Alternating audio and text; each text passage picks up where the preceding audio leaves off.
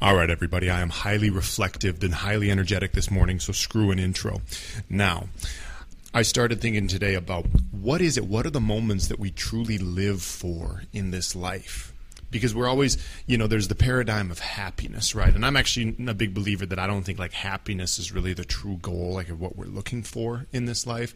I think that what we're looking for is fulfillment, having a sense of purpose and feeling like we're carrying out our purpose on a day-to-day basis, blah, blah, blah, okay? So I don't really like when people talk about happiness too much, just because it doesn't really resonate with me. I believe that all of us have something down inside of us that it's like essentially, and I've said this before on this podcast as well, we don't even necessarily want like the result, the end result. What we're looking for is more the pursuit of the thing, the pursuit of the goal, because it raises our energies more. For example, like if you're pursuing the goal of making $1 million, I can almost guarantee you that like once you get there and reach that goal, sure, like a lot of your problems are going to be solved, but you might even sit there and be like, okay, well, now what? Like you get to the goal and you're like, oh man, like that was really, I really loved that pursuit every day. You're trying to, I use fitness all the time. You're trying to bulk up, gain 10 pounds of muscle. You finally do it and you're like, okay, I did it. Well, now what do I strive for? Because it's every day getting into that flow state in pursuit of that thing that we want or that we think we want that actually raises our energy up every day. So it's the pursuit, not the end result, that actually gives us meaning and fulfillment in our life and makes us love every day and live in that flow state. Now, I was sitting here thinking about what are the moments in life what are the moments that we really live for? Because if you think about it, it's like, okay, like what do we want in this life? Recently, I had like a long meditation with myself where I reflected on like the whole last year. And I'm like, what have been the moments in the past 12 months that have like really been the best for me? What do I remember? Because like as human beings, you can pretty much assume if it's something that you remember very distinctly, if you remember it very distinctly, it was a big, important event for you. And a lot of times these are the good things. A lot of times these are the bad things, unfortunately. But these are the memories. These are the things that we remember. It's funny the way that works, right? It's funny the way our brain works because for whatever reason, when some event was very impactful, either good or bad, we actually remember the details of it. We don't remember the monotony, okay? We don't remember the boring things that we do over and over day after day. I don't remember 90-some% of these podcasts that I've recorded. I don't remember sitting at this desk to my left working my 9-to-5 job every day just because simply I do it all the time. There's no memory created. It's neither like good nor bad. It's just part of the grind, right? But it's those moments that create a memory that I feel life is really about sometimes. And like I can give you a couple examples. So, okay. I'm going to come back to a love story, all right, because like everybody loves a good love story, but I'm going to make you wait on that, for example, okay? And, like there's some good and bad in all this. There's some heartbreak, there's some happiness or whatever. But like ultimately it's the big moment, in my opinion, that we're living for in all of these situations. And even if it's something that we felt happened that was bad or like the result that we didn't get. So to give you like the first example is one of the biggest memories I have from when I was a teenager is when I was trying to make the high school state golf tournament and I failed. I failed every year, but like the last 3 years, I was very good as an individual. Our team wasn't that good. You can qualify either as a team or as an individual. Our team was never quite good enough to qualify. My sophomore, junior, and senior year, I was good enough definitely to qualify as an individual. I almost did it my sophomore year. Basically blew it my senior year. Let's come back to junior year, right? I remember I was in a playoff, so I had tied for the final spot, right? It was me and 2 other guys in this playoff, and I remember we were all playing this golf hole, okay? And so I said, like, without getting into too many details about golf, right? But it was just, it's one hole, the person with the best score makes it to the state tournament. If there's a tie, we go to the next hole, etc. So it's a par 4. Okay, 4 is the par. That's like what a good golfer gets on the hole typically. So all 3 of us have a putt, right? One guy had like a 20-foot putt. Other guy had like an 8-foot putt, and I had like a 6-foot putt for par. Okay, and so I remember. So technically, I got the advantage right now. It was weird too because the hole was messed up. Like I hit like a really bad shot, but then recovered. Anyway, so the guy steps up and makes the 20-foot putt. He makes the 20-foot putt. So now me and the other guy have to make it to still have a chance. So the other guy, he steps up, he misses his putt. And now it's down to me. So if I make it, I go to another playoff hole with this guy. If I miss, I'm out. I missed the putt. I remember that was the most nervous I had ever been. I had that probably at least in my sporting career, maybe in my life. I don't know. Anyway, and I missed, and and there was, all these people watching and everything. I mean, not that many people, probably like 50 people, the other people that had been playing in the tournament, a few fans, whatever.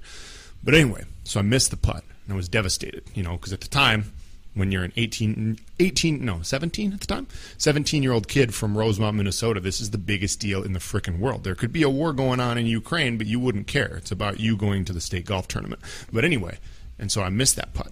But I'll never forget that moment, I'll never forget that moment. And even though it was like I failed, I lost, I didn't get what I wanted, I blew it, I choked in the moment, whatever you want to say, right? I still have that memory. Because, for me, what we want in this world is ultimately, sometimes it's not even about whether or not we win or lose, but we just want to be in the game. We just want to be on the playing field, if that makes sense, okay? At least for me. Because, and you can look at many areas of life, many arenas of life as a competition similar to a sport. But at the end of the day, what we want is just to be in that game, to be in that moment, because it's so much fun, it's so much adrenaline, you're going to remember it forever, win or lose, okay? And I kind of sat there and realized that ultimately, as I was reflecting on this, if we don't attempt things like this that put a lot of pressure on ourselves, or that, have like a big moment or take a risk, we don't create any memories for ourselves in life, and we have a pretty boring life.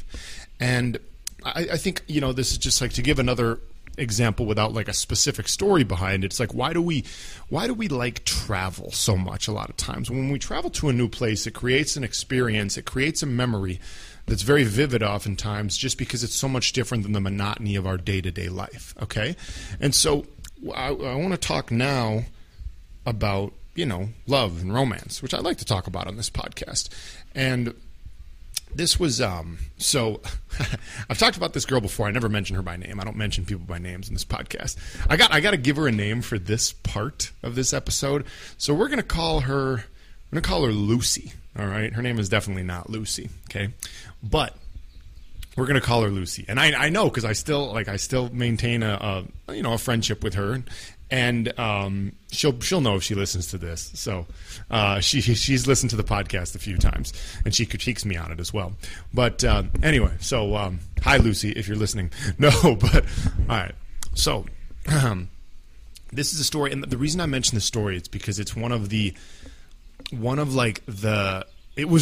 would say the greatest nights of my life. In a positive way. I also had a few things that I considered negative that involved her. Neither of us did that much harm to each other, but you know how romance goes. But this was a particularly positive night, right? And obviously, I have a lot of memories of the times that I saw this woman in person, this mysterious Lucy, right? But I just remember this. It was arguably the best night of my life, just based on the adrenaline that involved, just based on that feeling that I got. So just to explain the scenario, this is 2016, and I'm in Brazil for the Olympics, right? And the whole thing was wild, and it was just a kind of a wild party the whole time, but well, yeah, without getting into that many of the details, I met this girl, Lucy, probably a week into it, right? And the first time I met her, it was a very strange set of circumstances. She actually showed up crying. She was a friend of a friend who came to this party that we were at, and she showed up crying. I think that it was because... I think it was because she had seen her ex-boyfriend with some other girl that night. You know how it goes, right? Anyway, and so long story short, Lucy and I, we barely even talked, okay, so to make a long story short, that first night we went into this club, and Lucy and I, we talked for maybe less than 2 minutes, And then we just started making out. We started kissing. And, like, this is what you do in Brazil, especially when it's the Olympics, right, at a Brazilian nightclub. And so then it was really funny because obviously I have a lot of, like, very vivid memories of that night as well. Then I remember it was a couple nights later, right, and we were at this other club, and it was, like, the same crew was arriving, and, like, I don't even remember if I had any, like, contact with Lucy since the night before. But I remember I was with my buddy, and there was a whole bunch of people from all different countries since it was Rio Olympics, whatever. And he's telling me, he's like, hey, Sean, yeah, there's two girls from, like, I think it was, like, Algeria or Morocco or something like that, like, whatever. And he's like, you should come meet these girls. I think they speak Arabic. You can speak Arabic with them too, And, like, at the same time, like, he, like, told me, like, a couple minutes before that, he's like, oh, yeah, my friend just texted me that Lucy's in line. She's outside. She's in line at the club. So, like, I'm like, getting all excited. And I'm like, oh, Lucy's back. The mysterious Lucy who always shows up way late. She's like a vampire. She never sleeps. She's coming back at, like, 2 o'clock in the morning. Like, it's I don't even remember how they do the Brazilian clubs, but, like, I think most people show up at, like, midnight, and then the club closes at, like, 4 a.m. I don't know. It was crazy. So, like, I had just gotten word from him that Lucy's in line outside. So, like, I'm laser focused now. I'm like, oh, Lucy's coming back, right? And then he starts telling me about these two girls that he met from, like, Algeria, Morocco. And I'm like, bro, I don't care about these girls from Algeria, Morocco, whatever. Lucy's in line, okay? I'm waiting till Lucy gets in here, man. Anyway, and so Lucy comes in, and I just kind of remember, like locked eyes on her. You know what I mean? We just, like, eyes locked, and we just knew it. Because these clubs are, like, so loud you can barely even talk anyway. It's like, was I going to really speak Arabic to the Moroccan, Algerian girls? No, probably not. We were going to shout until our voices went hoarse, and then they wouldn't be able to understand me trying to yell in Arabic anyway. And so, like, Lucy comes in, and we just start making out hot and heavy again. For, like, we're just kissing in the club for however long it was, right? And, like, those particular, there was actually 3 different nights, right? And Lucy and I have, like, a very interesting history that went on, like, long after that. And, I certainly made some mistakes in the relationship, if I'll call it that. But anyway, like I said, ultimately her and I do maintain a friendship today. But so I guess the reason that I bring this up is, like, those nights, that second one in particular, but, like, those nights, like, I have such vivid memories in my mind of exactly what happened on those nights. Why? It was because, like, was it because it was, like, it wasn't, like, the first time that I ever, kissed a girl or something. It wasn't, like, the first time that, it wasn't, like, anything incredible. It's not like I, like married this woman or whatever, but, like, something about those moments where it was, like, high adrenaline, excitement, passion, late at night in, like, kind of a mysterious place, because, like, Rio can be, like, a somewhat dangerous kind of mysterious place late at night. Like, anyway, it had, like, all these factors. There's, like, the element of, like, passion, love. There's the element of, like, of almost, like, danger. There's the element of being in a new place where you don't know where you are. It's like the total opposite of what I'm doing right now. Right, where, like, I'm sitting in here in my home office doing the same thing I do every day, and it's where this memory is created. And, like, for me, when I sit here and think about life, it's like, what are the moments that we live for? I ultimately feel like these are the moments that we live for, are the ones where that create a memory. They create a memory. It can be a good memory, a bad memory, or something in between, but it's the ones that create a memory, and it's usually the highly emotional moments that create the memory. And so I just kind of want you to reflect on that, right? Yeah. I want you to reflect on that a little bit and then think to yourself, like, okay, how do I want to live the next however many years of my life? What do I want to focus on? Knowing that, like, the best moments, the ones at least that are going to create a memory that I'm going to remember forever, and maybe the people around me are going to remember forever, are typically actually these highly emotional moments, or whether there's, like, something is at stake, if that makes sense. Now, I don't know if anything in particular was, like, at stake in that time, but like, when it comes to, like, love and romance, right, I think that there is an element of, like, a game to it, if that makes sense. this is maybe like a twisted way to look at it, but like I'll often say, like, you know, if I'm trying to like, you know, if I'm interested in a woman, for example, and like, I'll equate it to like a sporting event, just because this is like the you know, the way I grew up thinking about things, like, ooh, round 1 to Lucy, round 2 to Sean, or something like that. Because it's like, if you're like trying to, like, let's say you're just trying to get a kiss from a girl, right?